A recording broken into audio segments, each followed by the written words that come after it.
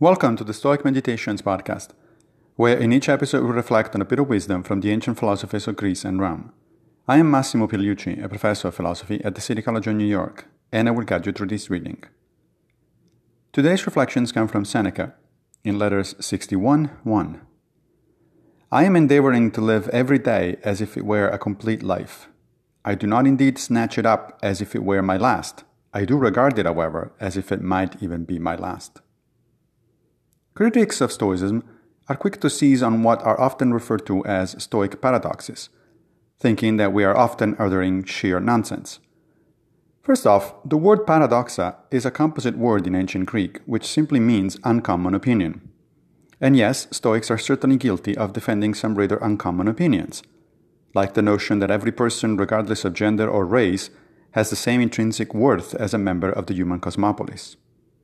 Second, in some cases the accusation is aimed at provocative phrases that may easily be misinterpreted or misquoted. This passage from Seneca clarifies one of them, the idea that we should live by always keeping death in mind. As he clearly states, it does not mean that we should live every day literally as if it were our last. That would be rather silly, because if we knew that today was the last one of our lives, we would probably live it very differently from any ordinary day. For instance, we would put our affairs in order for the benefit of our loved ones, and we would spend more time than normal with the people we care about. But Seneca actually says, as if it might even be my last day, meaning that we do not know when we're going to die, and for that very reason, we should live our life to the fullest, pursuing projects we care about and showing our children, partner, and friends that we do love them.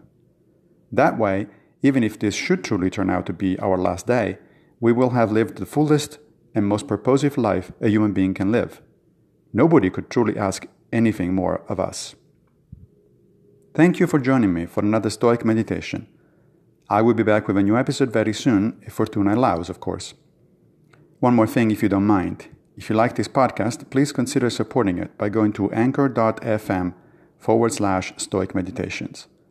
Many thanks to my most recent patrons, Daniel Handley, Shane Fulton, and Stephen Ackerson.